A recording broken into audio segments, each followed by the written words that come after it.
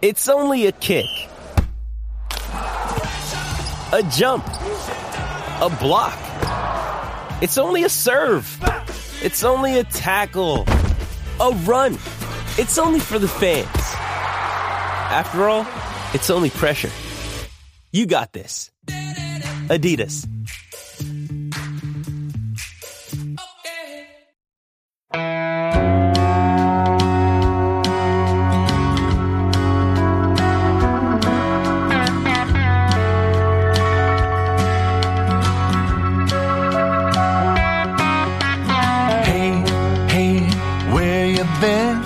Buckeye Talk is about to begin. Hey, hey, hey, come on in. Welcome back to Buckeye Talk. I'm Nathan Baird from Cleveland.com, and I am flying solo on this Monday episode. Not really. Actually, just for a little bit at the front and a little bit at the end. In the middle, the usual three amigos setup. Me, Doug, and Steven. We're going to be talking about a little revisionist history, a little look back at the first 8 years of the college football playoff and how we think those seasons would have played out based on a 12-team playoff. CBS Sports had done a breakdown of the brackets. We went back and looked at those, what Ohio State might have done, would have done in those years if there had been a 12-team playoff, and what that tells us about what could be coming ahead when that actually now gets initiated starting in after the 2024 season or for the 2024 season. But it's coming up soon. So stick around for that middle portion. I know that some of you don't like it when it's one of us flying solo, but that's just the circumstances this weekend. Steven's off, Doug's out of town, and we still did want to talk a little bit about the game and talk a little bit about what's going on nationally. So that's what we're going to do. Up front, I'm going to throw a couple notes at you from looking back at the Ohio State game and reading up on some things and reanalyzing some things. Middle portion, big, meaty middle portion is going to be playoff talk. And then a little bit at the end, me talking about a couple of things that happened nationally, kind of a second look at those, because Steve and I did touch on some of that in the postgame pod on Saturday night. First thing, I was looking at the Pro Football Focus grades. And I was just kind of comparing. I mean, we've talked before, don't make too big a deal out of any one grade for a player or even a team. Look at it in the aggregate, look at it in the wide view. But through two games, OSU has the 40th best team defensive grade in the country. And the reason I wanted to bring that up, we're going to talk a little bit later in that national part about the Notre Dame game and some things I saw there and some ways that does give me a little bit of, I'm not going to say it gives me pause about Ohio State, but here's the greater point that I wanted to get to. After both games, I've heard coaches, I think Ryan Day said it after this game. I'm sure either he or Jim Knowles said it after the first game, or maybe it was sometime during the past week between the games, the Notre Dame game, the Arkansas State game, about this bend but don't break concept. And here's been the thing that's kind of stuck in my craw. It's just something it's something it's just sitting in the back of my mind, is that yes, there's a higher floor right now that Ohio State is setting defensively than we saw through two games last year. No question. I want to say that right up front. I think sometimes we get our messages kind of turned around. Sometimes the order that we present the things that we're going to say is important. When I was a undergrad in college and I had to do like writing workshops or creative writing workshops, you would always do tell us what you'd read your stories, and then everybody in the room would have your story, and you'd have to go through and read like say what you thought was good about things, and then you would say what you thought was bad. And sometimes then that made it like softened the blow for the bad stuff that was coming. You got to talk about what you liked about the thing. Even if you didn't like it very much, you would have to come up with something to say about somebody's thing. Who knows whether people believed what they were saying about mine, or if they were just trying to make me feel better. But I'm going to do the opposite here. Or I'm just going to say, I think sometimes the order that we say these things in sounds like we're emphasizing the bad things. That's not what we mean to do sometimes. So I'm going to say up front, absolutely, Ohio State's defense is in better shape through two games than it was last year. But absolutely, and I don't think there's any question about this, neither of these teams through two games that Ohio State has played is Oregon's offense last year. That offense had more dynamic athletes and I think most importantly, an architect in Joe Moorhead at the top of it, the maestro who was making that happen. Like neither of these teams had that. So this bend but don't break concept, a bend but don't break defense coupled with a lights out offense, which I think Ohio State has. I don't care about the little what's looked clunky at times through two games. This offense is going to put up points. This offense is going to go get it. I'm not really that worried about that. It's got the balance. It's got the quarterback. It's got the receivers. It's got receivers who aren't even playing who are going to be the receivers. So they're going to be all right. Coupling that offense with a bend but don't break defense is a perfectly viable national championship performance plan, strategy, however you want to say it. It's perfectly viable for that if you're bending but not breaking against good offenses. And bending but not breaking against bad offenses is not very special to me. I think what I need to see from Ohio State is one of two things. Number one, some better offenses are coming. They're going to play Wisconsin in a couple weeks. I know Wisconsin just lost badly at home, only scored 10 points against Washington State. They are not an Ohio State offense. I'm not saying because Ohio State is I'm saying Ohio State has a great offense. I'm saying that Wisconsin has some good components, maybe, and especially Braylon Allen. They've got one guy on the field who can really burn you at any time. So I either need to see them go up against one of those offenses and do something that's kind of remarkable or something that just really makes a statement, or they probably need to have more of a shutdown performance across all 11 spots than they have these first two games. And I think, and by which I mean just kind of a total domination effort. The first game was a little bit closer to that, but as we've seen, like Notre Dame is so bad offensively. We'll talk about that more later. So again, great progress to be where they are from a year ago through two games. The foundation is here. It's going to get even better, I think, in the coming weeks. But as we start talking about how good this defense is, it's just something that I kind of have in the back of my mind. Yeah, they only held Arkansas State to field goals. This is not, though, the standard by which you judge how good Ohio State is, obviously. So now we're still in the warm-up period. We're still in kind of the foundational period for this defense. It's unusual that they had to start off against Notre Dame. It's unusual in a lot of ways that Notre Dame's offense is so bad. I'm going to have some numbers on that later. But the foundation is being set, and I think that's what I'm still watching when I watch Ohio State football. You're watching some defense. You're watching some nice bursts, some nice moments, some nice flashes. You're seeing even some consistent play from a couple of groups. And let's talk about that. I think the linebacker play has been really good. Steele Chambers was the defensive player of the game. He only played like 30 snaps in this game. Tommy Eichenberg still playing a full contingent. I talked after the game about how Jim Knowles is really using him as a weapon right now. And really both of them, you're seeing them come on blitzes. You're seeing them show blitzes and back off and do things in coverage. I'm not saying that that's reinventing the wheel, but you're seeing guys play downhill in this defense from that linebacker spot in a way that you weren't seeing last year. Some of that was because the personnel was Steele Chambers was very new to the position. Cody Simon was banged up.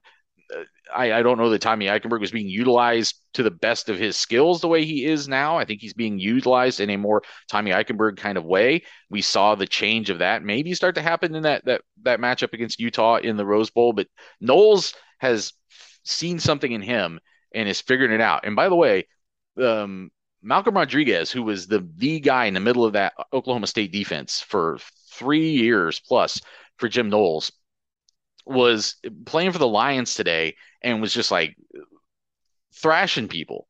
And if he sees something similar in him, I don't know if he'll answer that. I don't know. The guys don't usually always like to compare guys like that. They like to say, well, he's his own player. So I'm going to try to maybe find a stealthy way to pull him off the side and ask him if he sees anything comparable there. Rodriguez used to be a safety. They're different kinds of athletes, but I don't know, from a mentality standpoint, from a presence standpoint, maybe there's something there. I just think the linebackers are playing well. I think the whole front seven is playing pretty well. Tuimoloau and Sawyer are leading this end group in snaps, and it's not close. Sawyer's helped by being the jack, but still, it's a wide margin. Zach Harrison is easily the third one there. And I think that PFF defensive grade that I mentioned before that started this whole conversation, 40th in the country, is still soft because these guys should only get better. Those two guys specifically, but I think guys across this defense, should only be getting better, and not in a way where we were through 2 games last year. We're like, well, there's nowhere to go but up. I think these guys are, like I said, this is a foundational period.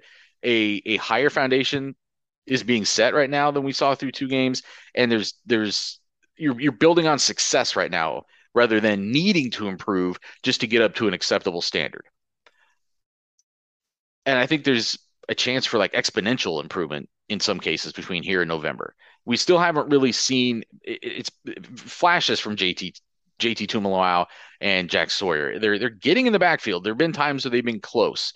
But I thought James Blackman, the quarterback for Arkansas State on Saturday, was getting rid of the ball pretty quick a lot of times. His first completion, I'm not sure he had 2 seconds because Eichenberg was in his shoulder pads before he had even finished throwing the ball. And he still got a completion out of that. I thought they knew that Knowles was going to be aggressive and bring those guys with speed and that kind of timing, and that they were going to have to get rid of the ball quick. I think they were doing that for the most part. You didn't see a lot of deep drops, holding the ball, that sort of thing. And they mixed in some more evasive stuff, RPO kind of stuff to keep Ohio State off balance if they could. It wasn't going to matter. I mean, this this wasn't probably the offensive approach that was going to lead to a bunch of sacks for Ohio State from the edge. So we were talking about that after the game, and I just wanted to bring that up. And actually a texter had pointed out to me, and I was already, from what I had seen, thinking the same thing, that the Blackman got rid of the ball fairly quick, and just not maybe an opportunity for those guys to tee off. But I do think those guys are going to have to win more. But like I just said, I think they're progressing, and if they keep playing and keep progressing, then that step could come. That one step that they're short right now, next time is contact, next time is more of a hurry, next time is the sack that Ohio State is looking for. Tried to rewatch the cornerback play to see if I thought I was wrong watching it live, and I wasn't. Still pretty bad. It wasn't just Denzel Burke, and I commented about his PFF grade after the game, and I think his grade was actually better than it was in the first week. He got helped out by some PBUs. I think he had 2 or 3 pass breakups. He had just an uneven game, and that's going to happen sometimes at cornerback, and that's why those guys have to have short memories. But the lows were lower than we're usually used to seeing with Denzel Burke. So he could have like some kind of awesome game coming up this week against Toledo, and there's going to be a bunch of people coming out of the woodwork asking why the media was so down on Denzel Burke. But I think people who watch that game would understand. I think Denzel Burke would understand. It just hasn't been great to start the year, and he's got to play better. I think he would be the first to tell you that. But there were also a couple of, I thought Cam Brown played all right, but he took a couple of weird angles. Hancock at times looked like he was playing in a real way for the first time, which he was. I'm sorry, not Hancock. J.K. Johnson. Still haven't seen Jordan Hancock. Again, just another one of those groups, though, where the baseline is higher than it was at this time a year ago. There's something to build on there. Does the progress keep happening towards November? I think only if some kind of stagnation happens is this going to be a problem for Ohio State. And switching over to the offensive side of the ball real quick, there was one take from me after the game that was pretty bad. So listen, it's a long day, and sometimes you start talking kind of extemporaneously. And as I was even saying this, I kind of wanted to just smack myself in the mouth because it was kind of a nothing thing to say about. I made some comment about how I don't really understand what Ohio State's doing with TreVeyon Henderson and Miyan Williams right now. And thinking more through it, watching the game, I mean, this isn't a video game. And what I'm about to say applies more to the Arkansas State game than it did Notre Dame.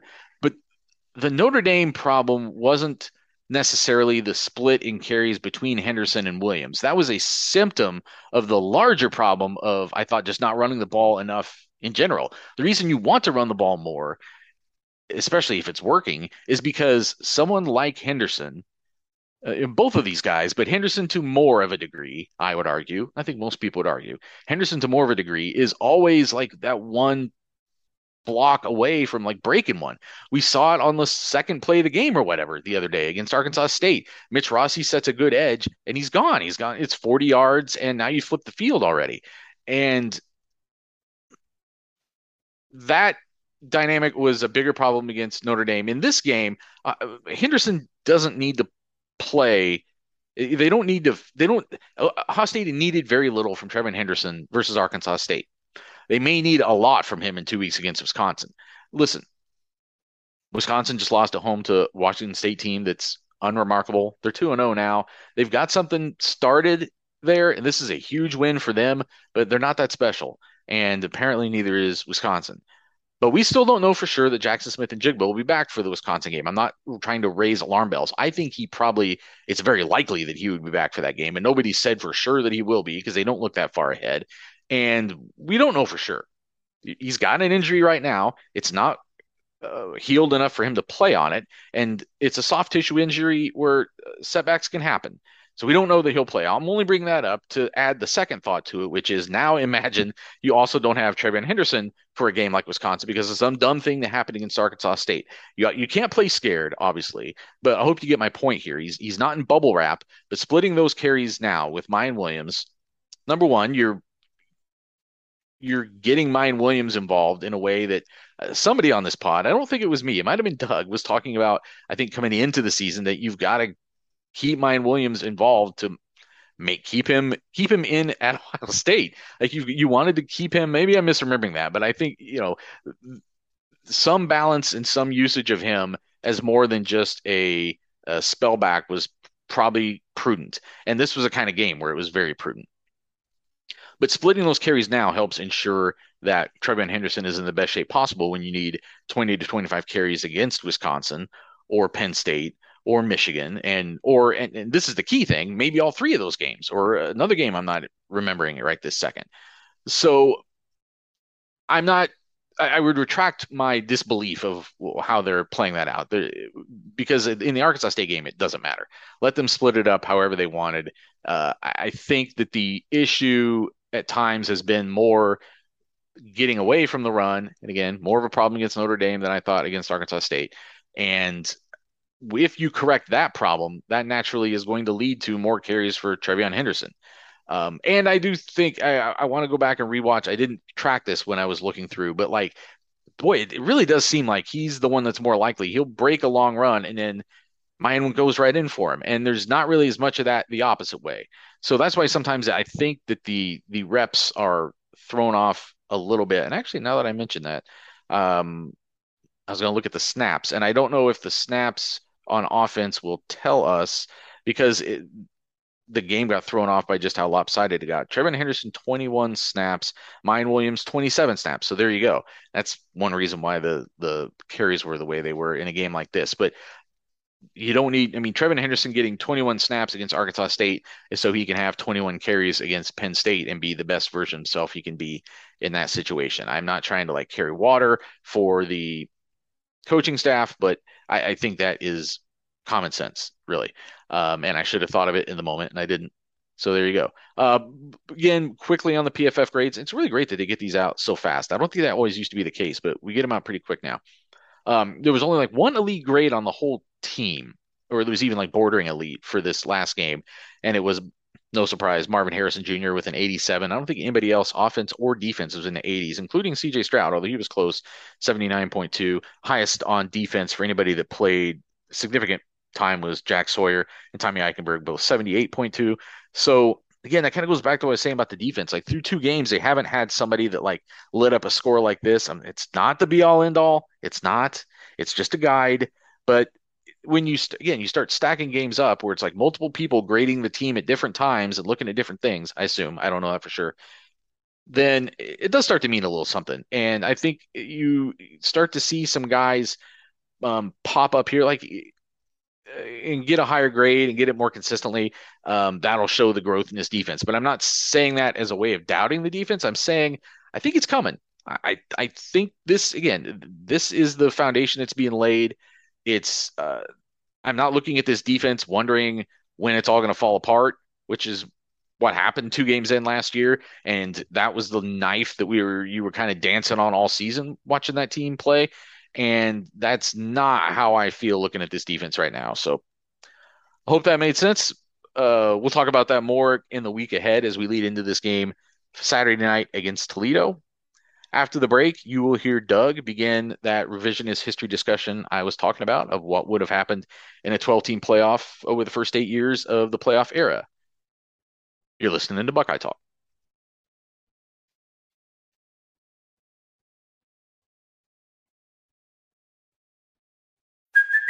Hey, it's Kaylee Cuoco for Priceline. Ready to go to your happy place for a happy price? Well, why didn't you say so? Just download the Priceline app right now and save up to 60% on hotels. So whether it's Cousin Kevin's Kazoo Concert in Kansas City, go Kevin, or Becky's Bachelorette Bash in Bermuda, you never have to miss a trip ever again. So download the Priceline app today. Your savings are waiting. Go to your happy place for a happy price.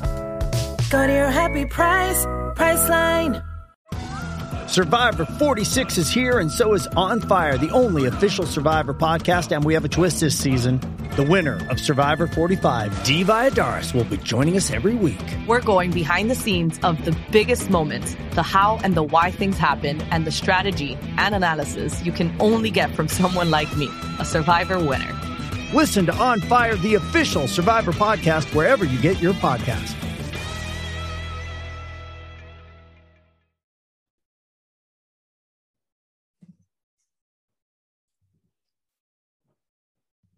So we want to talk about the playoff and what this might have been if in 2014 this started with 12 teams instead of 4. Now that we are going to 12 by 2026 at the latest. One thing that would have happened is in 2014, Ohio State fans wouldn't have been worried all year about whether Ohio State was going to make it or not.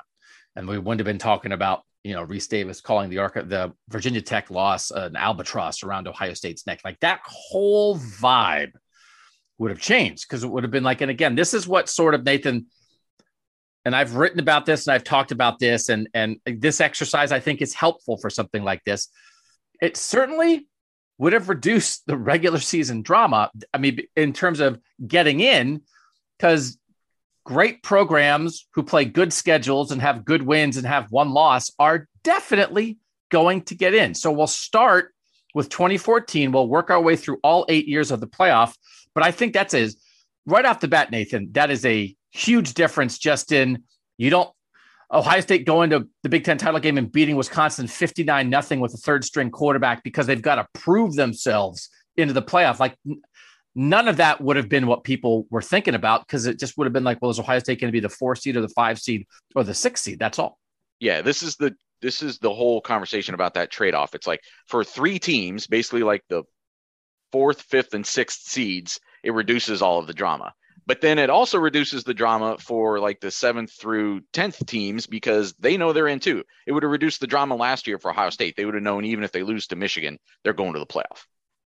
I wonder if Ohio State would have came out in 2014 and beaten Wisconsin 59-0 in a 12-team playoff because they knew that they had to do something of that magnitude to get in. Well, but the buy is valuable. It is. The buy is valuable. So, yeah, I mean, you will still have something to play for because the buy is valuable. And this has been laid out, to be honest, we're taking this from CBSSports.com. There's not a debate here. Right. It's not because the playoff rankings exist and the rules, you just apply the rules. So when you go back and look, there's not the list of what it would have been. Everybody comes up with the same list of what it would have been because it's defined. It's not subjective. It's objective. Now you can ask yourself going forward, if you're voting for a 12-team playoff instead of a 4-team, does that affect how the committee members look at the 11, 12, and 13 spots? Does it affect how they look at the 4, 5, and 6 spots? Maybe. Okay. But we have hard numbers. So we're taking this from CBSSports.com because I was going to go do it all. And I was like, oh, somebody already did it. But if you do it, it's the same thing. So I will say in the 8 years of the playoff we've had so far, guys, how many times if it would have been 12 and we have the numbers, how many times would Ohio State have had a bye in the first round as one of the top 4 seeds? And how many times would Ohio State have hosted a first round game as seed 5, 6, 7, or 8? And how many times would Ohio State have been on the road in the first round as a 9, 10, 11, or 12 seed? And again, the top 4 seeds must be conference champs. So just as an example for people, if you're trying to, this is a little bit harder to listen to. Georgia last year could not have been higher than the 5 seed. Georgia could not get a first round bye because you cannot get a first round bye if you are not a conference champ. So that's it's not just rankings for that. But then Georgia was number 3, right? And so then, okay, well then Georgia would have been the highest ranked non-champ. They were number 5. Now, there's 6 champs that have to get in. If you're not one of those champs can be ranked lower. It's not that the top 6 seeds are all champs. It's that the top 4 must be champs, okay? So last year, Georgia definitely would have been the 5. That's where we are with this. Nathan, in the 8 years, how many times do you think Ohio State would have had a bye, would have hosted a first-round game, or been on the road in a first-round game? We already looked that they would have been a first-round bye 5 times, and I think they would have hosted the other 3 times. Do you agree with that, Stephen? Yes. I also just realized I knew this already. My math is terrible. But yes, I agree. Thank you for sharing that. It was probably good. I counted 6 at first. Yeah. But I think I added an extra time when they actually did make the playoff. Yeah, so that's right. So we'll just give it to you now, and then we'll talk about how it might have played out. 2014, they would have been the 4 seed and had a bye. 2015, they would have been the 7 seed and hosted a first-round game. 2016, they would have been the 5 seed and hosted a first-round game. 2017, number 4 seed, bye. 2018, number 4 seed, bye. 2019, number 2 seed, bye. 2020, number 3 seed, bye. And last year, they would have been the 7 seed and hosted a first-round game. Okay, so that's where we would have gotten. Now let's talk about how it might have worked out. In 2014, they actually were the 4 seed. They edged out both Baylor and TCU, which will make Baylor and TCU fans mad until the end of time. In this alternate universe, they have a bye. Baylor would have been the 5 seed. Baylor would have played the 12. And then you almost certainly, Nathan, would have been looking at Ohio State Baylor as a quarterfinal, as a 4-5. Again, that game would not be on a campus site. That would be at a bowl site. At the very least, Nathan, like you would have eliminated the controversy because it would have been 5 Baylor versus 12 Boise State in the first round. You give that one to Baylor, you would have found out. So all the people, like all the Baylor fans who were like, oh, Ohio State, they have a reasonable case. The 12-team playoff, I think, is pretty darn good when the 4 spot was particularly controversial. I'm not sure it was ever more controversial than it was the very first year of the playoff. So you get this 4-5 Ohio State Baylor. That's always been, if you're a proponent of the playoff, I think it's always been a big part of the argument is that let those teams prove it. Whether you're talking about Baylor and TCU in 2014, whether you're talking about, I don't even know, IU in 2020, like put them on the field and let's see what happens. Do you think that would have been better or worse? It's the hard thing about this. I think in the end, we have to try to come to a conclusion. Stephen, better or worse, 4-team or 12-team for Ohio State in 2014? And some of this is going to be obvious. Like, what do you mean? In the 4-team, they made it and they won the national championship. How could the 12-team be better? Yes, that's worse. So I think it's clearly worse, but all it would have done is add what I think would have been a rather winnable game for Ohio State. And then they would have gone to play number 1 seed Alabama in the semifinal anyway. So you're adding one game against Baylor. Baylor had Corey Coleman, who was a good fast receiver. I think Bryce Petty was the quarterback that year. You know, Baylor was pretty highly ranked offensively in 2014 on the Football Outsiders meter. They had the 7th best offense in the country. They had the 31st best defense. Ohio State had the 2nd best offense and the 15th best defense. So, of course, you're giving a team that won the national title, Nathan, I want to go to you on this. You're giving a team that won the national title one extra game, but I don't think it changes the course of history, actually. I think you get where you got anyway. Maybe not because that team was peaking at the right time, but I will say, what's the number one reason why Ohio State won the national championship that year? You were there because from the outside looking in. Michael Thomas threw a touchdown pass to Evan Spencer. No, I don't know. Well, I was going to say because Ezekiel Elliott decided he was the best running back on the planet. Yeah, Ezekiel Elliott got that little star from Super Mario Brothers and just couldn't be tackled for a while. And now if you push a game out with the bye, you're extending the season one more game. Like, does he keep that invincibility that he seemed to be running with for that extra round? I don't know. I think that's worth asking. So here's the other thing that I think we have to talk about, but is also impossible to talk about. Yeah. We know what happened. Right. So, of course, the 4 team is better. But what if they made the playoff by 1 vote? What if they made it 7-6 in that room? If you're Ohio State, would you rather let your chances of winning the national title come down to the vote in the room, which was certainly close? There are definitely people in that room who voted for Baylor or TCU, okay? It wasn't unanimous that Ohio State's the 4 seed. Would you rather leave it to a vote that you did win, or would you rather do it on the field and say, we're in, let us take care of Baylor? Because, Stephen, if Ohio State loses that vote, 7-6, 8-5, another way, we're standing here saying, what do you? Of course, they take the 12 because they're in. They could have beaten Baylor. Ohio State would, the way they were playing late in the year, they would have taken their chances against Baylor every day of the week.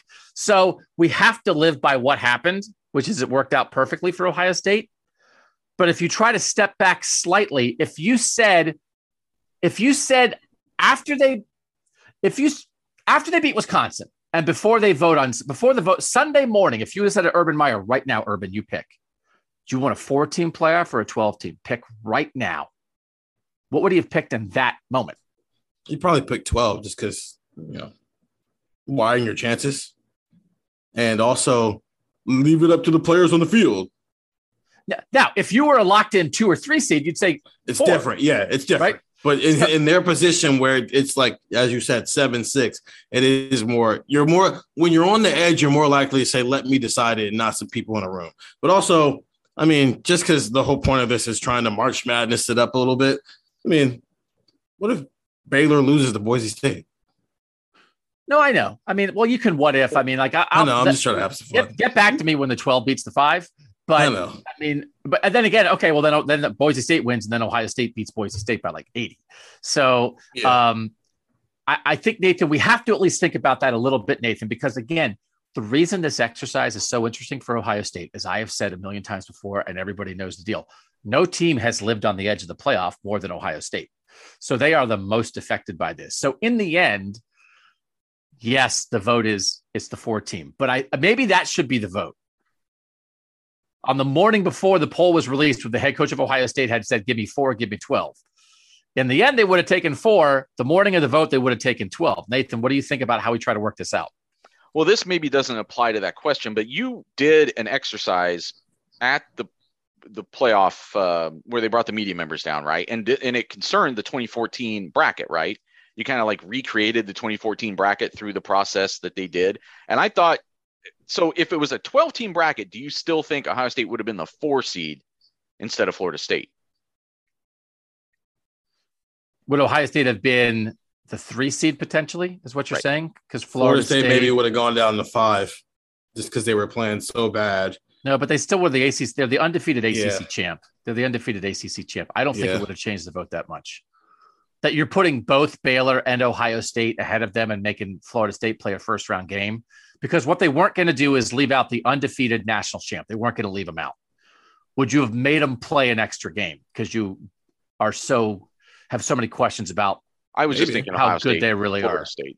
I was just thinking the Ohio State Florida State swap more than bumping Baylor all the way up. Yeah, I really do think I think Ohio State was closer to Baylor than it was to Florida State, I think. So in the end, I guess maybe we don't have to decide this. Maybe we'll just talk it out and let everybody think, oh, that was an interesting discussion or not an interesting discussion because they won the national title. What are you doing? So I do think on the morning of, Urban would have said, give me 12 because we'll win it on the field. I believe in our team on the field. Because the thing that's happened to Ohio State is their biggest issue has been getting it a lot of the time. Go ahead, Steve. Yeah, and to that point a little bit, we've done a lot of like tiers stuff with programs, and before 21, it was Clemson and Bama. Maybe they're in a tier, and then Ohio State's leading the next tier. And now it's Georgia and Bama, and maybe Ohio State's still leading the next tier. Ohio State might just be – we probably wouldn't have had those conversations as much with Ohio State had this been a 12-team playoff, because they would have been the only program who would have been in every playoff. Well, Bama would have been in every one. No, Bama would have missed 2019. They weren't in the top 12? They weren't, because like Tua got hurt, and then, you know.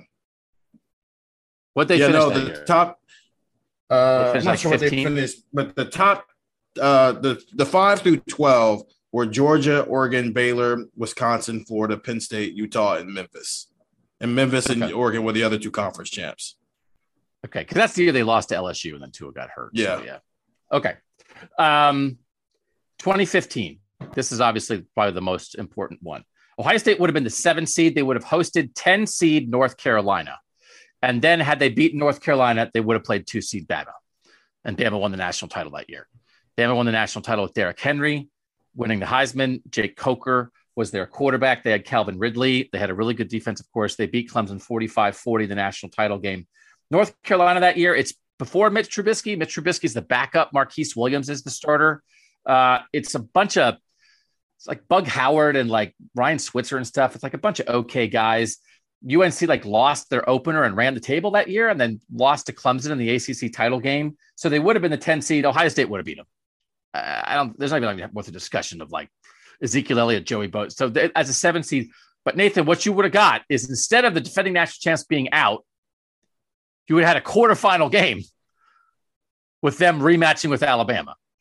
So you know who doesn't want this? You know who's banging the drum for the 4-team playoff in 2015? Nick Saban. Yeah. Nick Saban's like, we're the 2, and we get a quarterfinal against Ohio State. Like, this is what opens up, Nathan, because like the team that's much lower seeded than its talent, this is a nightmare scenario for Bama, is it not? 2-7. It's at Bama. No, it's not at Bama. It's a neutral site. 2-7, but Bama, they just didn't have to deal with this, and instead we would have gotten what a great game this would have been, Nathan. Yeah, because instead, I mean, if you look at it the way it actually played out, Alabama's semifinal game was Michigan State, and then the Clemson-Oklahoma winner for the championship. Like, right. And now, I mean, Michigan State beat Ohio State that year, so whatever. But you to add another game against Ohio State onto what is already a challenge like that, yeah, it's not an easy road. And that's the thing I think that some Ohio State fans are struggling with, because they know that there are seasons that applies to them too. So do you want all the years where you would have gotten in when you aren't right now are a little bit mitigated by the years where the years you are getting in, it's a tougher road? It's tough for Bama. I think Ohio State might win that game. I think Ohio State might win the national championship. I mean, if you think they can win this game, here's the question. Then is like, yeah, I think they might win that. I mean, they won the national title. Now they have to beat Deshaun. So listen, that's the thing. It's like getting Deshaun a year earlier when you still have Zeke. But you still have Zeke in your backfield, so you still have an offense. 2015 Ohio State is so much better than 2016 Ohio State. It's like they're from different planets. Yes. And again, the idea that 15 missed it and 16 made it. This is not a 31-0 Ohio State Clemson game. Because it also took it took the loss for Ohio State to figure it out. They lose to Michigan State. They go to the run game. They're underdogs against Michigan the next week. They blow Michigan off the field. Zeke runs for 214. JT Barrett runs for 139. They go play Notre Dame in a bowl game, handle Notre Dame. Joey Bosa gets kicked out early, but it doesn't matter. Zeke runs for 149. JT runs for 96. They wouldn't have had that Devin Smith, Cardale passing game against Alabama. And Alabama had a much better quarterback because Blake Sims in 2014 was the worst Bama quarterback probably in the last 25 years. Jake Coker is not Tua. He's not Bryce Young, but he's a step up from Blake Sims. And by the way, Bama would have figured out, hey, run Derrick Henry, which they forgot to do in the semifinal. This is a better Bama team, clearly better Bama team in 15 than 14. But Ohio State's just as good. I think Ohio State, they don't have Devin Smith, but they're basically just as good, and they finally figured it out a little bit after they lose to Michigan State. It's a tough ask, but it's a great game. It's not a guarantee, but Steven, I mean, the whole point is at least they would have gotten a shot. They would have gotten a home game, which everybody would have loved, against North Carolina, and then let's go take our shot against Bama. Yeah. And if you do get a situation where maybe they're back-to-back national championship titles, is Ryan Day here in 2017? I know it's 2 years later, but it's like you're back-to-back national champions, and one of them was with Herman here. The other one is when Herman's not here. And maybe you just chalk up 2016 to it's a rebuilding year. We don't want to Buckeye fly affect this too much. I think we want to talk about what would have happened in the playoff. We're going to have a 9-hour podcast. That year, Football Outsiders rankings, Bama had the number 22 offense and the number 1 overall defense. Even with Derrick Henry, they had number 22 offense. Clemson lost the national title game. Number 13 offense, number 8 defense. Ohio State, number 17 offense, number 4 defense, right? And Clemson and Alabama destroyed their semifinal opponents. Nathan, there were 3 good teams that year. 2 of them played for the national title, and the other one was Ohio State. And in this scenario, Ohio State at least gets a shot. Now, you can't assume the repeat because you're going to end up having to go through Bama and Clemson to get there. But at least they would have had a shot. And I think this entire exercise, Nathan, in the end, it comes down to if you really like the 12 team, it gives a team like the 15 Ohio State team a shot. Yeah, and as it applies to that team, like you, I think would have the better. I mean, you seem to be saying that you think because it was a team that couldn't get out of its own way a little bit. Of those 3 really good teams, Ohio State was the one that couldn't get out of its own way. It was in its own looked head. Bad during the regular season. Yeah. Right. And so if you think it all comes down to whether you think the Michigan State game woke them up and fixed it. If it did, then I think you're right. But if not, then if some of that other stuff is a little bit cosmetic, then they're probably not beating Bama in that quarterfinal because they're still just the team that can't get out of its own way. 2016. This is the year that Ohio State got in as the non-Big Ten champ. They lose to Penn State in the regular season. They don't even make the Big Ten title game, but they are the 3 seed in the playoff. Penn State, as a 2-loss Big Ten champ, Penn State beats Wisconsin in the Big Ten championship game, does not get in as the Big Ten champ. They wind up as the number 5 overall team. In this scenario, Ohio State's the 5 seed because Penn State's the 4 seed here because Penn State's the champ. Ohio State can't be a top 4 seed because they didn't win the Big Ten. So their seed goes down. In 16, instead of being the 3, they would have been the 5. And that's 5. You know what would have been coming to Ohio Stadium in the first round? Rowboats. You're getting Western Michigan and PJ Fleck, 5 versus 12. Western Michigan undefeated that year, plays Wisconsin in the Cotton Bowl, gets a New Year's Six Bowl. Pretty competitive, but you would have gotten PJ Rowan here. And then Ohio State would have won that game. Then you get in the 4-5, you get Penn State. So you get a rematch, Stephen, of the game that Ohio State lost in the regular season. And then we get to settle, well, who's really better? I thought that whole year, Penn State should have gotten in ahead of Ohio State. And then Penn State goes to the Rose Bowl, loses to Sam Darnold and USC, but competes like crazy. Ohio State gets embarrassed against Clemson. Western Michigan, and then a rematch with Penn State. I don't know, Steven. That's a pretty good outcome. And I think Ohio State fans might take that over 31-0, which kind of was an embarrassment to the Buckeyes. This exercise is only fun for Ohio State. Because for everybody else, it's some combination of I have to play Ohio State again after we already beat them and prove it again when it was already hard to do it the first time, or it's we didn't have to deal with them and now you want us to deal with them. Well, but listen, but Penn State's in.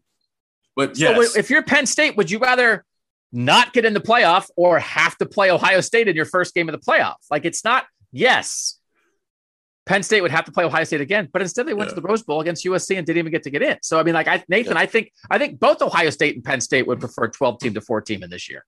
Oh yeah. I mean, and Penn State has still never made the playoff. So this would have been the one year that they really probably deserved to get in. It is worth mentioning here too, that like, unlike the NCAA basketball tournament where they make some adjustments to try to avoid conference rematches, they do not do that here. The way they're setting it up here is the way that they talked about it last week, that it's just whatever the seed is. They're not reseeding anything, and they're not taking conference affiliations into account. And it's going to come up in some other years that we're looking at too, that there's a very quick right back into Big Ten play.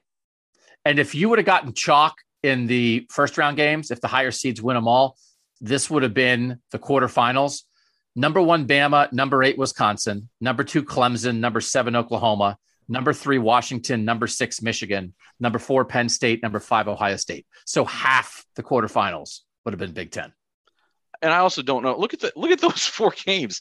Like, how did people not see this as a license to print money in 2016? Why are we still don't have a 12-team playoff or an 18 playoff now? Is negligence. That Washington Michigan game even got some intrigue, especially that year. I mean, that's all major powers, to some extent, on the spectrum playing for the quarterfinals of this playoff. I mean, just that should have been the straw that broke the camel's back. Looking at that and go, look at this, billions left on the table because we want to stick with 4. And that's a Michigan team, right? They lose on the spot. Yep. In double overtime to Ohio State, and they get in.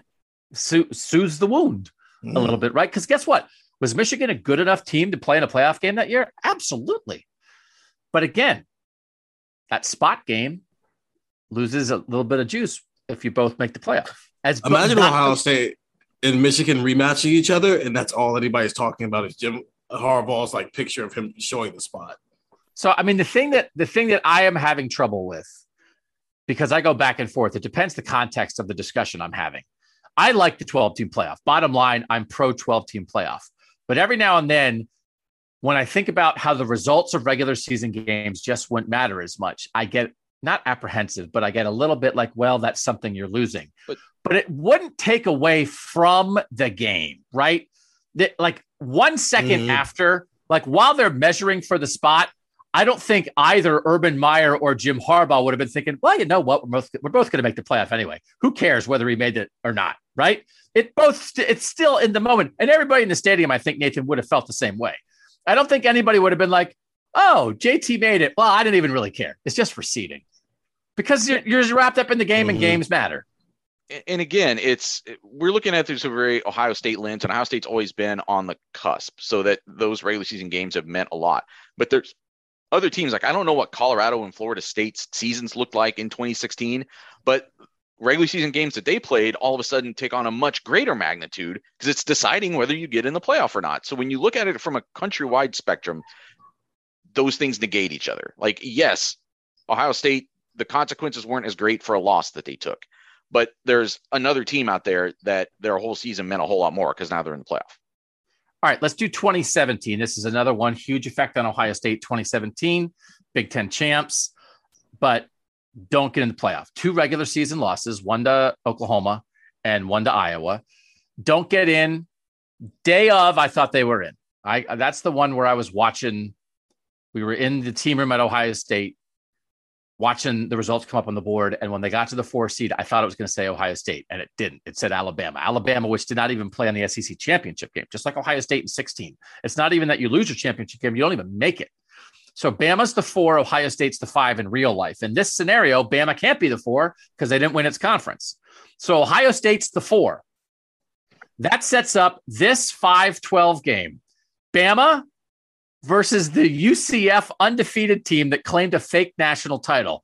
Just for the chance to Bama to shut down that conversation is enough for me to want this 12-team playoff. Scott Frost, cram it. But here's your fake trophy. Yeah.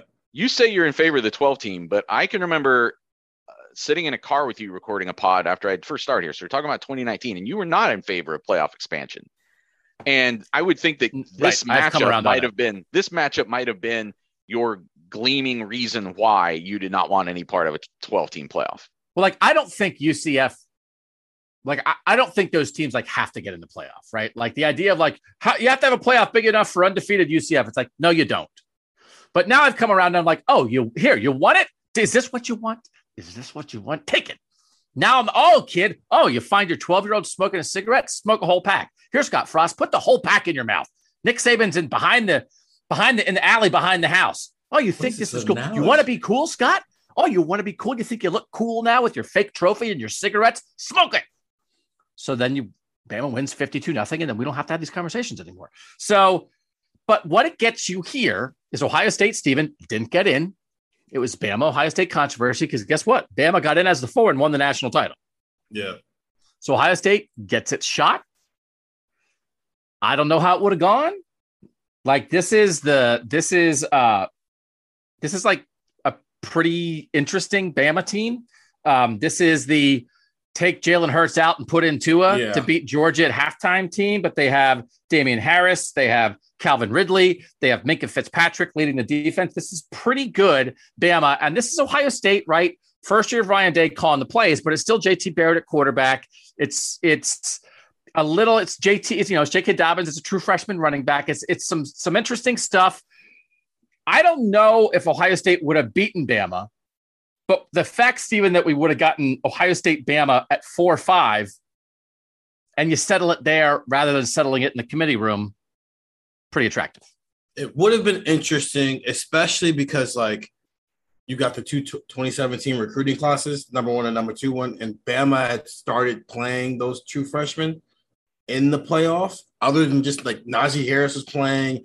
Devontae Smith is the person who caught that touchdown pass from Tua in that national championship game. So it's you're seeing those guys emerge, and Ohio State's 2017 guys, other than JK, aren't really emerging the same way, just because, Chase Young is stuck behind Bosa in that line, and Jeff Okudah is stuck behind some guys as well. So it's just a different dynamic. I don't know if that would have been pretty, but it would have been an interesting lead up. And listen, this is, as you said, this is Nick Bosa, Sam Hubbard, Tyquan Lewis, Jalen Holmes defensive line. You let those guys get after Jalen Hurts and see what happens. This is an interesting Ohio State team that lost 2 regular season games, but I thought was going to get in. So I don't know. I don't think this was a national championship quality Ohio State team, but it was a weird year because this was the Kelly Bryant Clemson year. They're the 1 seed, but it's Kelly Bryant. And then it's Baker Mayfield and Oklahoma should have beaten Georgia in that semifinal and didn't. And then Georgia, with a true freshman, Jake Fromm, is playing Jalen Hurts, who gets taken out for Tua. 2017 Ohio State was not as good as 2015 Ohio State, but in a year without a dominant team, puncher's chance. I'm not sitting here saying, I'm not saying, hey, Ohio State would have won the national title in 2017 if they got in. But I think they would have had a shot. I don't think it would have been impossible. How good was that Wisconsin team that would have been maybe playing Georgia in a quarterfinal that year? Yeah, they're a better Jonathan Taylor, one of the best versions of what Wisconsin always is. And does that travel against an SEC team? I would have major questions about that. But same as when they play Ohio State on a vast neutral field. Yeah, Ohio State could have beaten Georgia and Clemson, just because of what those quarterbacks did, even with Fromm almost winning a national title. Bama and Oklahoma, they showed they couldn't beat Oklahoma. Baker Mayfield came to Columbus and planted a flag in the middle of the stadium. But yeah, that's you almost wish they would have drew a better matchup in round 1 and given themselves a better chance at this. So that would have been that. At least Ohio State gets in. You would have settled. Guess what we're finding, by the way? In the 12-team playoff, Ohio State and Bama play a lot, right? So far in this imaginary world, we would have had a 2-7 Ohio State Bama and a 4-5 Ohio State Bama. Yeah. Who thinks that's fun? All right, 2018. Ohio State does not get in. They once again are the Big Ten champs, and they once again are left out in real life. But because Notre Dame got in and I was kept waiting for Notre Dame to lose and Notre Dame never lost. But in this scenario, as a conference champ, they're the 4 seed. They go from not in. They were the 6 seed this year in real life. They go from not in to a bye. So they get a bye and they would play the winner of number 5 Notre Dame and number 12 Penn State. Number 12 Penn State, who they had to rally against in State College, throwing a bunch of screens in the fourth quarter with Dwayne Haskins to win that game. This is this incredibly faulty, Nathan, Ohio State defense that we know all about. Notre Dame is not great. Notre Dame actually gets in as a 3 seed and loses its semifinal to Clemson 30-3. So Notre Dame, Penn State, I think Penn State actually maybe would have had a chance in that game. But either way, I think Ohio State, as imperfect as that Ohio State team is, I think they have a pretty good chance against either Notre Dame or Penn State as the 5-12, which then would have gotten them in to a semifinal against number 1 Alabama. So again, this would have been much preferred to Ohio State compared to you don't make it, you go to the Rose Bowl, beat Washington in Urban's last year.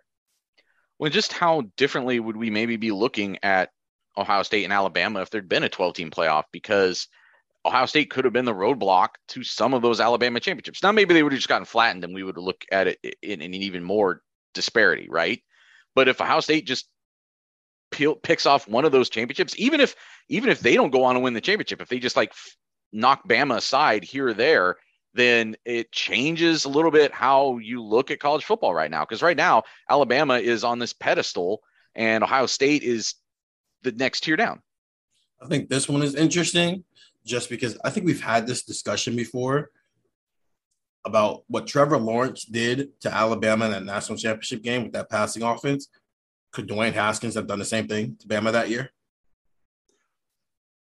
Clemson's defense was also really good, and Ohio State's was horrible that year. So that is a tough discussion. So it'd have been a 45-42 win for somebody, unlike it was for Clemson and Alabama. But the idea of like, could Ohio State turned it into a track meet against Bama just because of that passing? Give Dwayne a shot. Yes, that was sort of like the whole thing. Like, I don't think it would be good enough. I don't, but I would have liked to see him try. That's the deal with that 18 team. And I don't think it would have happened. I don't think it would have happened. But if Nick Bosa knew he was coming back for a playoff game, I don't know. I mean, would he have come back? If I remember from like how he was talking at the combine, he didn't even really get fully cleared until like February. So I mean, the playoff, the national title game is going to be like the last weekend in January in a 12-team playoff. So anyway, I'm just saying, I don't think Ohio State, but again, in an imperfect year, it's like, well, if true freshman Trevor Lawrence could do it now, that was like a great Clemson defense. That really is quite a difference. Let's briefly pause on this. Nathan, you presented the idea of how things would look different if Ohio State, which is constantly playing Bama in this world, could have swiped one or two. What if Ohio State is constantly playing Bama in this world and constantly losing and constantly looking like a team that is definitely not as good as Alabama? They beat them in 2014 because Blake Sims was a pretty bad quarterback for a great team, and they got away from Derrick Henry, and Ezekiel Elliott's went bonkers. But that's starting to look more and more like a blip because now we've created a scenario since 2014. At this point, Ohio State and Bama have not played again, right? They don't play again until the 2020 national title game. They potentially might have lost 3 games to Bama in the playoff now in this world. What if that would have happened? How would that change our opinion of Ohio State football? I think it's a great question, because do you want to be the team that's getting there and losing, or the team that's not there but can like argue that you're supposed to be there, but you don't take any of the downside of losing a game? But I think we've also seen a couple of these years where we think they would have had a chance, like especially in 2015. Like, it's not like they didn't belong on the field. And there were some years where they got in the playoff in like 2016. They didn't belong on the field with even Clemson. So, I still think it would have been a net positive. I think if you find a way just to compete in those games, let alone win them, you're proving yourself and probably closing the gap with Alabama a little bit, as opposed to just not even getting in. In a world where Ohio State keeps going up against Bama and losing, I don't know if Urban Meyer makes it to 2018 just because of his own mental sanity. It's like, I had to deal with you when I was at Florida, and now I got to deal with you up here? I don't know. Because the way it is now in a 14 playoff, Ohio State, 2016 is an exception. I guess theoretically it should be that Ohio State only faces Bama and Clemson and teams like that when they're really good.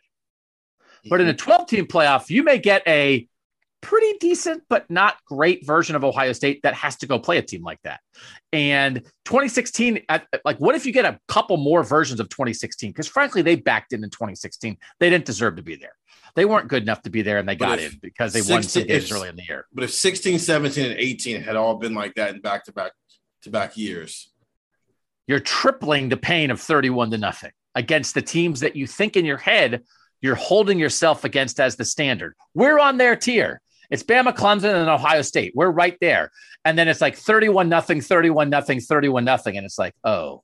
Now, I'm not saying it would have been that, right? But this is just – because I will tell you 2 points. One is I hate being afraid of losing in a big game.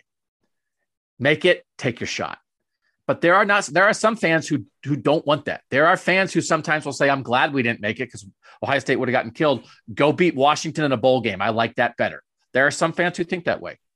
And the other one of these is I covered, the people listening were fans of, an Ohio State team that 2 consecutive years was the second best team in the country and couldn't beat SEC teams in the championship game. And they did not like that very much. Being the second best team and finishing your season with SEC losses didn't go over great. So if we are now, what are you creating in the 12-team playoff? A lot of years where your season ends with a loss to an SEC team? They did not like that. But what do you want to beat? Like either you beat them or you don't. Saying, no, but the point is, what changes really quickly is the years where you have that little high of we beat USC in the Cotton Bowl, we beat Washington in the Rose Bowl. That's replaced with a quarterfinal or semifinal loss. In the end, you've got to go take your shot against a great team in the national championship game to ever win a national championship. You're right. But you're increasing the chances where a good but not great team finishes a season with a loss because they got into a playoff that they wouldn't have otherwise gotten into. But I do think there is a difference between losing to an SEC team in a championship game and then losing to an SEC team and you look like you don't belong. And that's the world that Ohio State lived in those back-to-back national championship games. And it's the world that Lincoln Riley was living in at Oklahoma. He would get in and look like he didn't belong. You're never okay with losing, but if it's competitive, it's less of a headache and less of this thing that's depressing. No, I know. We're assuming it would be competitive. Now we're assuming that when they get in, they're always competitive. That 18 Ohio State, but I don't think horrible defense would have been competitive with an SEC team. I don't know. That one's interesting. As we said earlier, give Dwayne a shot. We'll see what happens. I'll lean more toward it being competitive versus like the 31-0 that 2016 was. So anyway, I'm all for it. Great. I've come around on it for sure. I've absolutely come around on it. Give me the 12-team playoff. It's more frustrating in my mind for Ohio State to be on the edge of making it and not making it. Nathan, we're just trying to prepare people for these opportunities because what's going to happen is it's not going to be all great teams, right? You're going to get in when you're only very good. And that might mean every now and then, like losing a quarterfinal game instead of winning a bowl game. So, that's all. It's kind of putting your money where your mouth is. And like, if you're worried about that game, then don't ever send us a text complaining about SEC bias because you're the one with the SEC bias. Yeah, right. You don't even want to be on the field with them. So, I think people will take it and it's great. And I'm just trying to think about the full picture as we meander our way through this. That's all. Because I would take it as a fan every single time. They were pretty happy walking off the field at the Rose Bowl after beating Washington. I mean, really? Washington? Yeah. Are you serious? But that's not what they were thinking. They had roses in their mouths, and Urban was hugging Shelley, and Dwayne was walking off the field like a hero. And it's that versus, we lost to an SEC team in the quarters, right? That's all. Think about it. I'll take the loss because you got a shot. What are you doing if you don't even have a shot? 2019, they were the 2 seed. They would have been the 2 seed. All it does is add a game. So you have to play one extra game before you get to that 2-3 matchup against Clemson. It would have been against the winner of number 7 Baylor versus number 10 Penn State. So 2019, I don't think, Steven, 2019 Ohio State has a problem with either Baylor or Penn State in that game. They played Penn State that year, and it was like a little bit weird, and Justin got hurt at the end, but Ohio State was clearly the better team. Yeah, 2019 was one of those years where the 3 best teams in the country were pretty obvious. So it still comes down to, Chris Olave breaking off a route against Clemson. You just have to wait an extra game to see it. Yeah. Is there anything about – yeah. The only tricky thing is having to play an extra game with Fields being banged up. Yeah. Yes. So you add a little bit extra of that, but probably doesn't change all that much. 2020. Go ahead. Let's just say I've been thinking about 2019 a lot recently for some reason, and how there's a version of that Clemson semifinal where they score 24, 28 points in the first half. If they finish off those drives. And then I started thinking if it goes back to a discussion we were having on the Thursday pod, which is, would Ryan Day have had the discipline to beat that LSU defense the way it might have been beatable, to run the ball, shorten the possessions, the way Notre Dame was trying to beat Ohio State last week. I don't know. I think it's an interesting thought. I think LSU still wins. I think LSU is just that good. Yes, because like as I mentioned on that pod, that's the year where he gave J.K. Dobbins the ball 301 times. And also, he's got Chase Young and Jeff Okudah. So it's maybe a little bit easier for him to be okay doing that, especially if Justin Fields is, hurt. Yeah, I mean, the whole thing about 2019 is it would have been fun to see Ohio State take its shot against LSU. Yes.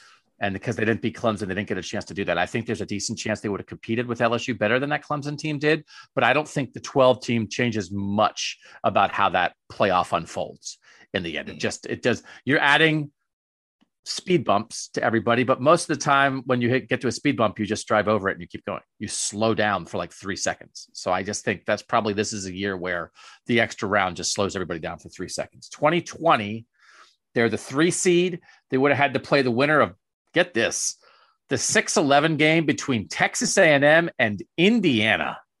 What a weird year that was. Texas A&M thought it should have made the playoff. That's when the SEC was saying, like, the Big Ten, they played like 4 games. What are we doing here? How is Ohio? So Texas A&M was trying to make a playoff claim that year.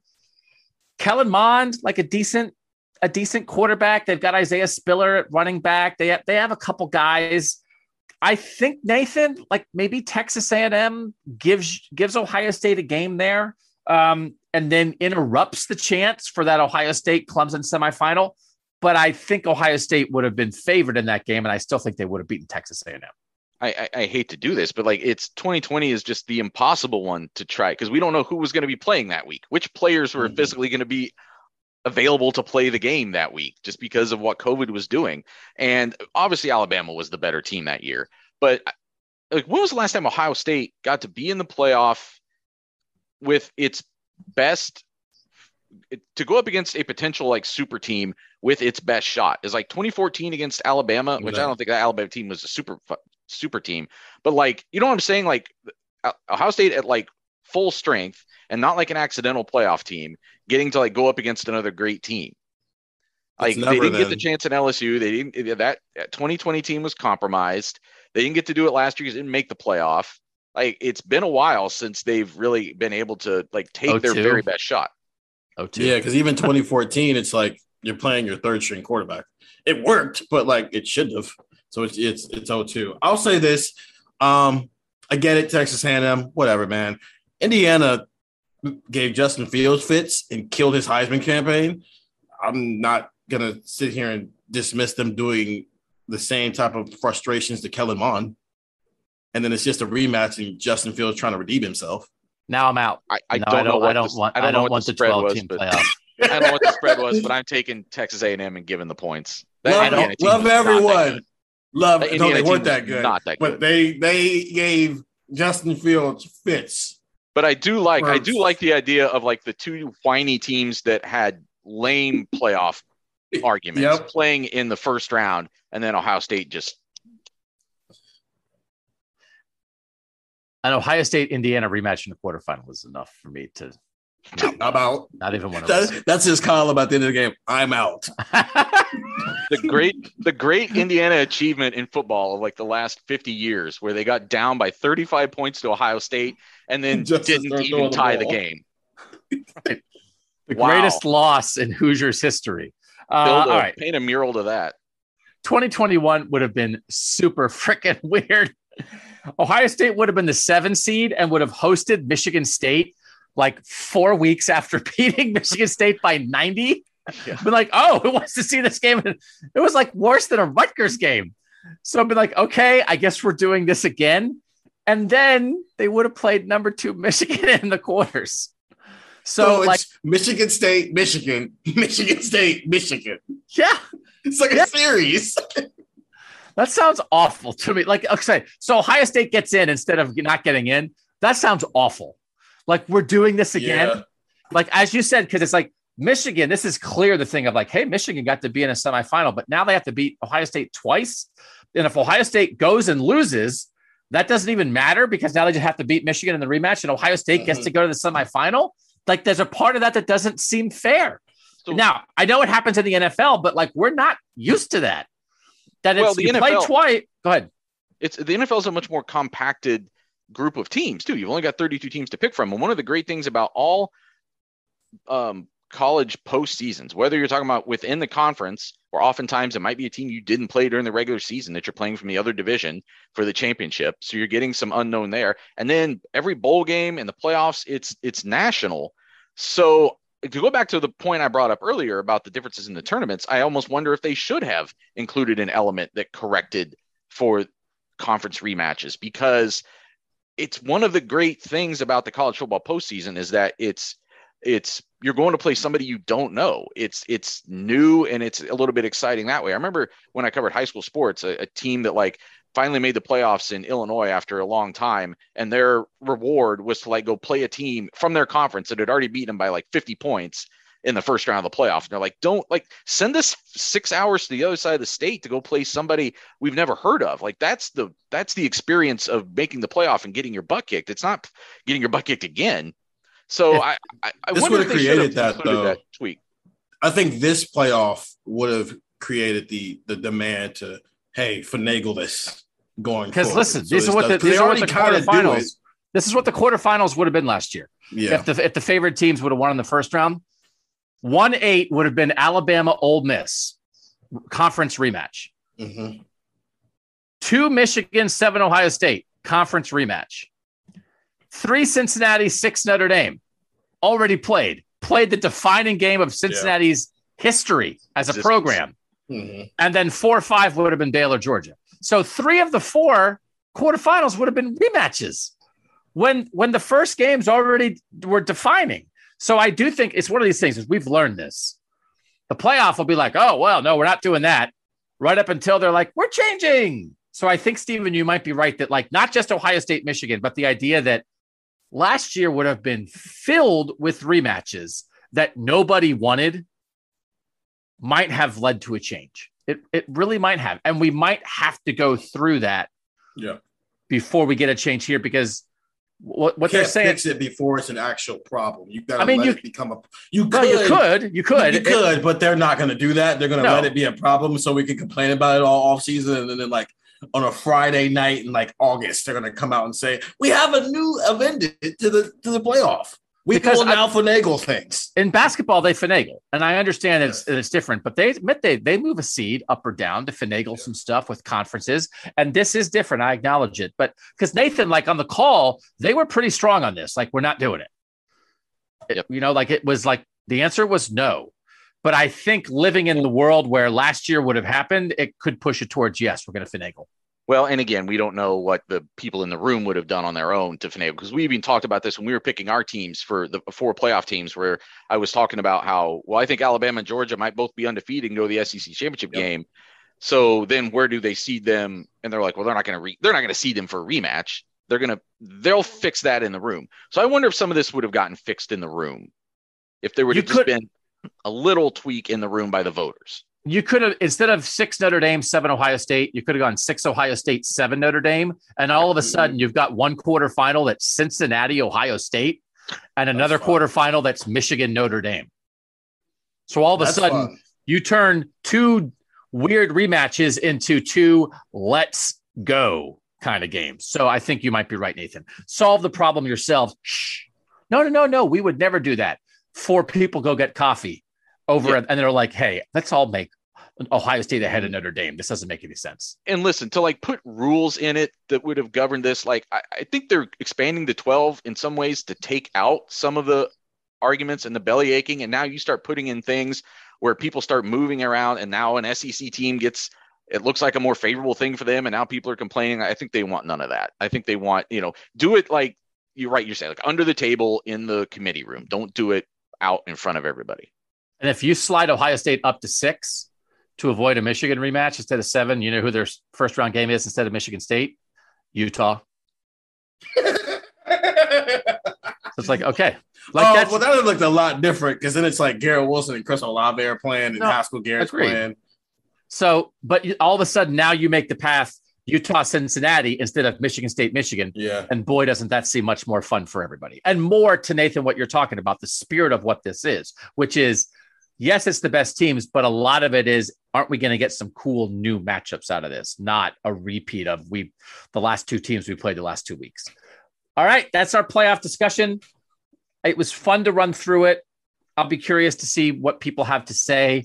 Texters, if you want to let us know what you think, 614-350-3315. The world is a-changing, and Buckeye Talk will be here to change with it. Not really. We're just going to keep doing the same thing, but at least it's something new to talk about. We'll be right back after this on Buckeye Talk.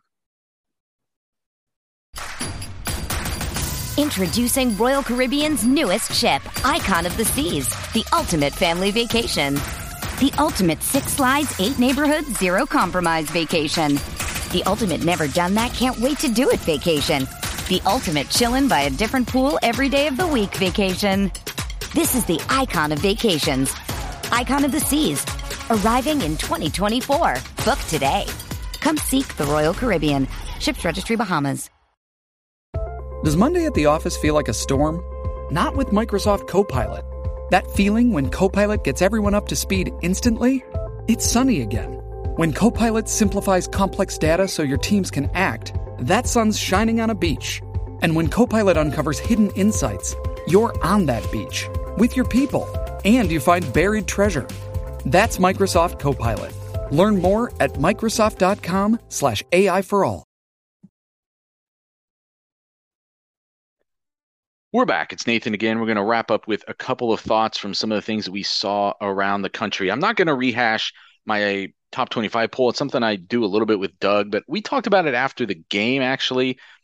Probably too much. And I texted with people about it plenty today. 614-350-3315. Good time to get the texts. I know we push them a lot. All of you who have subscribed, we really appreciate it. And I was having some great conversations on there today. Sunday, I'm sitting on the couch with my 4-month-old son and watching Justin Fields and the Bears play. And, the Bears were not doing too well. They're playing basically in a game that I think would have made Noah cringe, and it's ugly. And I said something snarky on Twitter, like the first team to 2 is going to win this. And then my wife brought Bennett, my son, into the room at some point. And Bennett doesn't care about the Bears yet. And sometimes when I watch the Bears play, I hope he never will. But when she brought him in, all of a sudden, Justin Fields had that play where he scrambles out to his out into the flats, and something breaks down, and a guy's standing wide open, and they complete a long pass, and all of a sudden they're scoring. They get in the end zone, and then a couple of minutes later they do it again, and it was like Bennett was the good luck charm. So we'll give him some credit for that. I was responsible for a lot of Bears losses over the course of my life, probably by just being alive, and so far he's 1-0. So that part was fun. But as I was doing that, I was texting back and forth with some of our subscribers, and some of it was about the AP poll, and some of it was just about things that we were watching during the game. But it's a good time to get the text, because it's a 2-week free trial. You can get, actually, this would be perfect. Like, get it for this week going into Toledo. You'll get all the updates as soon as we hear something about Jackson Smith-Njigba or something else like that. It's coming right to the text. That's the first place we do, not Twitter. We don't go write a post about it. We text about it. Text. I was doing a feature story on Perry Eliano. It's going to run early this week. And I was doing interviews with coaches, and I was texting stuff right after I got off the phone with those guys. Like, that's what we like to do, like to bring it to you like as it's happening. So get that for the Toledo week, and then you'll have it also. It's a 2-week free trial. You get it all the way leading into the Wisconsin game, which will be, again, I know that they stunk. They did not look good. That's not a game they should lose at home to Washington State, but it's a good defense with a good defensive coordinator, Jim Leonhard, and it's one of the best running backs in the country, Braylon Allen. It's been demonstrated, even if you didn't have a great game against Washington State. So not a game that I think Ohio State can take for granted, and we'll have a lot of intel leading into that game as well. But back to the poll, the conversation I'm not going to have about the poll, but one thing I just wanted to bring up again. A lot of texters complaining about Alabama getting more credit for beating an unranked Texas team on the road than Ohio State did for beating a top 5 Notre Dame team at home. And again, that's not how people would rank those teams today. Ohio State, go back to last season. Ohio State didn't get credit for only beating the Michigan State team that beat Michigan last year. It got credit for beating that team, plus the Michigan State team that lost to Purdue, plus the one that Ohio State was leading 49-0 at halftime. Everything is a moving target. Everything is it's a sum of the parts. And a lot of people, again, were like kind of pushing back at me, like, how are you moving this around? Because Alabama beat an unranked Texas team, and you penalized Ohio State for beating the number 5 team. I'm like, well, no, it's not really penalizing anybody. That's not how that works. But number 2, I actually did have Texas ranked. I had them in my top 20 last week. And it's not me patting myself on the back. It's just me saying I'm not looking for a brownie button. I'm just saying I think some of the reactions to this game nationally were influenced by the point spread. Stephen A. Smith had something saying Bama would be up by 30 or whatever. Uh, Again, it's all relative. It's weird how beating a team with that ranking lives on forever. Uh, in a way, but Notre Dame having that number 5 next to their name doesn't make them any less 0-2 this week. Doesn't make their offense any less inept this week. Going back to Alabama, Texas, though, I got to rewatch at least some of the highlights. The Quinn Ewers injury changed that game. They found out today he's going to be out 4 to 6 weeks with an SC sprain in his shoulder. So not going to get to really see him, and that is potentially going to interrupt whatever momentum Alabama or Texas was going to try to build off of this. Some texters tossing at us, hey, how's your Heisman pick on Will Anderson looking? Not great. He hasn't been that special very far.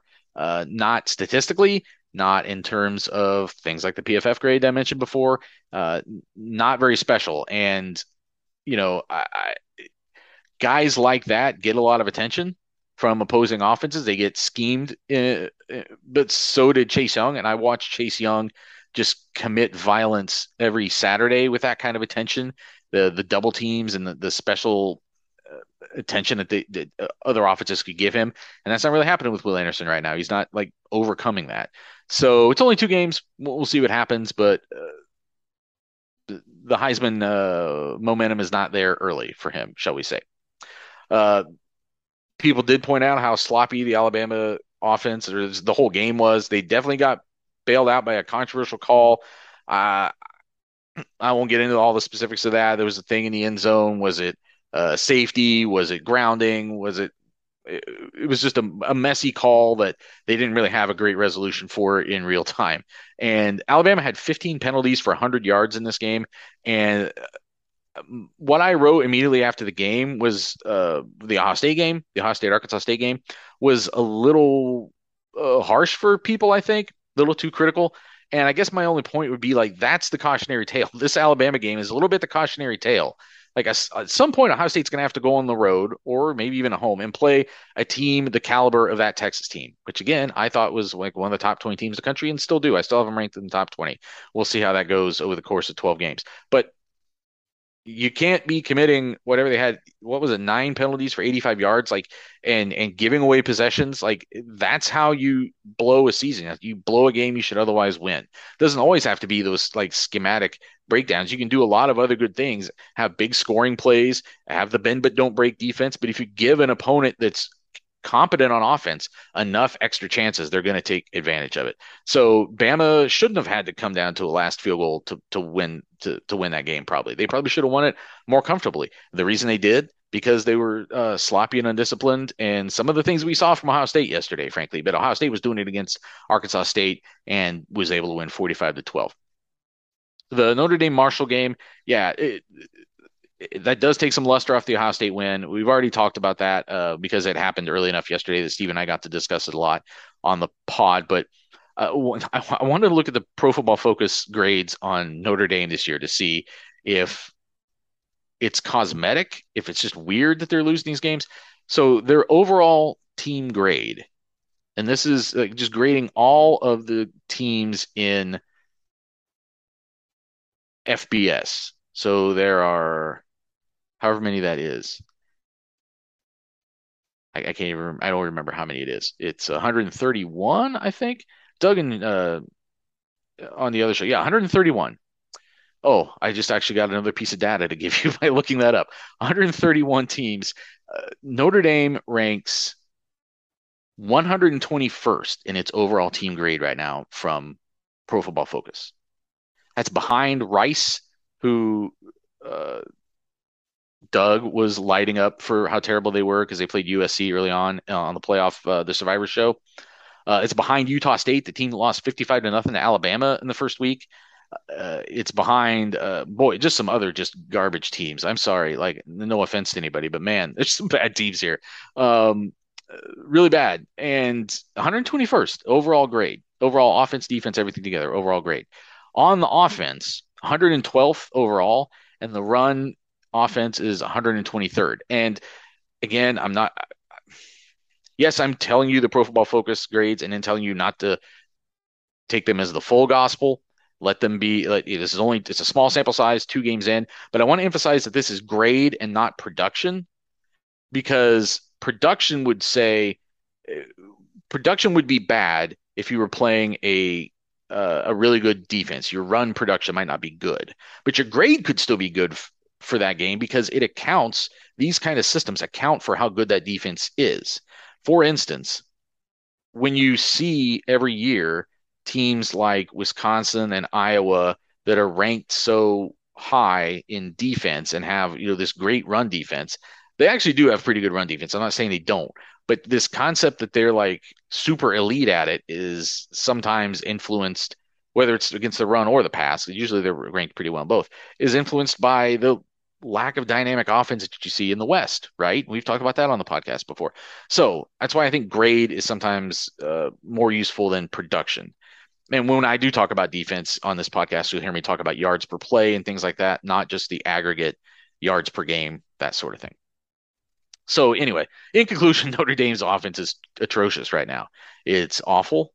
They can't run the ball. They have no healthy receivers. The tight end is getting just huge amounts of attention from every defense they play, and it's not going anywhere. And that team does not look very special right now. I've used that word a few times today, and I know that that's kind of a very eye of the beholder thing, but people kind of know special when they see it, and it ain't Notre Dame right now. So that performance by the Ohio State defense was a great start, but I don't think it's going to hold up as like the example of whether this defense is good or not. Ohio State's going to have to bring it at a better level than that against a better offense at some point in order to win a losable game. And the last team we want to talk about here is Michigan and Hawaii. Last game. We talked about this going in because there was going to be the quarterback decision for Professor Khaki, Jim Harbaugh, and he made it. JJ McCarthy, looking back at this game, I thought he looked pretty poised and confident. Frankly, he looked like someone who already knew he had won the job. He looked like he knew that if he went in and tasted the rainbow, so to speak, against the Golden Rainbows there of Hawaii, that he was going to keep that job. He had completed 11 of 12 passes, and the one that was incomplete was a drop. And, we talked after the game, or talked going into the game, I should say, that Doug and I were talking about it. He was bringing up how this reminded him of the Ohio State situation in 2015, how there was a game against Hawaii that year, how that's when it got weird. And I said that I didn't have a problem with what Harbaugh was doing as long as they played these 2 games. Cade McNamara started the first game. JJ McCarthy started the second game. And then you name a quarterback. You name a starter. And he did. He said immediately after the game, Saturday night, that JJ McCarthy is starting in week 3. Now, I think there was that caveat on it. I think he said he's starting next week. So Ohio State fans should probably root for Harbaugh to keep dropping that 1-week caveat. It's the only way it kind of becomes a fiasco at this point. Otherwise, I think this is a pretty good quarterback of a pretty good team. And I was a little bit lukewarm on Michigan coming into the season, and I'm coming around that I was probably a little bit low on them. I have them number 4 in my poll right now. Most people do. That's kind of becoming the consensus top 4, I think. And man, that'd be kind of fun, actually. 11-0 and 11-0 and meeting at Ohio Stadium to decide the game. I think that would be a pretty fun Thanksgiving weekend, because I don't have the emotion tied into it. I'm just the guy who wants to write about fun games. But as I said, I got another data point when I was looking at these Pro Football Focus things. I wanted to emphasize to you that Hawaii's the worst team. Like, they're just so bad. So they crushed Hawaii, but they're actually ranked 131st in their overall Pro Football Focus grade. So again, take some of what we've seen from Michigan with a little bit of grain of salt. They've played nobody. as much as I was talking about how Ohio State's win over Notre Dame doesn't look as good, Hawaii's worse than Notre Dame. Hawaii's worse than Arkansas State, maybe quite a bit worse, actually. So Michigan still has to get on a field with somebody good and do it there too. And right now, again, it's all still just trying to get a little bit of a glimpse of what do we see now? What's the little snapshot now that shows us what this is all going to look like in November? And if for Ohio State, I think it's just a matter of building on momentum. Last year, they had momentum coming out of Minnesota. They had a good second half at Minnesota. Trevin Henderson had already kind of started flashing against Minnesota. The receivers were already receivers, and Stroud looked like he was going to build some confidence. We didn't know about the injury, or at least the extent of it at that time. And then they lost all momentum against Oregon. Like they got smacked in the face. The Tulsa game was terrible. They sit Stroud for a week, and then you didn't really get to restart the momentum until midseason. And even when and then it looked like they had built it back, actually. It looked like, that first half against Michigan State was like the crescendo into this team is taken off. And that's where you saw how much that first loss had cost them and just give them no margin for error against Michigan. So now I think Michigan and Ohio State are both on a mission right now. I still don't know Michigan versus Penn State. I'm still higher on Penn State than a lot of other voters are. A lot of other people are. I think that defense is potentially really talented. They had a tough, close win at Purdue to open the year on a Thursday night. Does that sound familiar? Like that's very similar to what Ohio State had to go to Minnesota last year and do. And while Penn State has a old, not as good quarterback as opposed to Ohio State's young, very dynamic quarterback that they had last year. Still, it's just a wonky road trip into the West and against an interesting coach with an interesting, or at least an experienced quarterback. And I think it was 35-31, but that's still, if you were to go out and rank the best wins in the country so far this year, like Penn State winning at Purdue might be in like the top 25. If you just go look at like power ratings and where Purdue is, go look at like T-Shoe's power ratings. Like I'm not saying that they're ranked among the elite teams, but there aren't that many people who've had to go on the road and beat a team that would even rank in like the top 40 in the country so far. So Penn State is still a team that I'm curious about. And I think the winner of that game, the Penn State-Michigan game, is the threat for Ohio State. So Ohio State just has to worry about itself.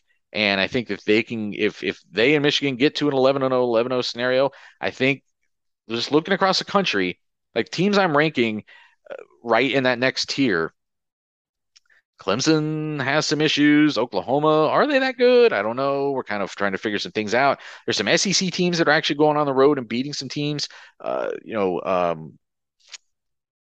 Arkansas has a good win now. Florida has a good win, but then Florida also just dropped one. So there's some teams in the mix there, but I don't know if they may just all end up beating up on each other. And can anybody afford that? Nobody's going to be able to afford that second loss.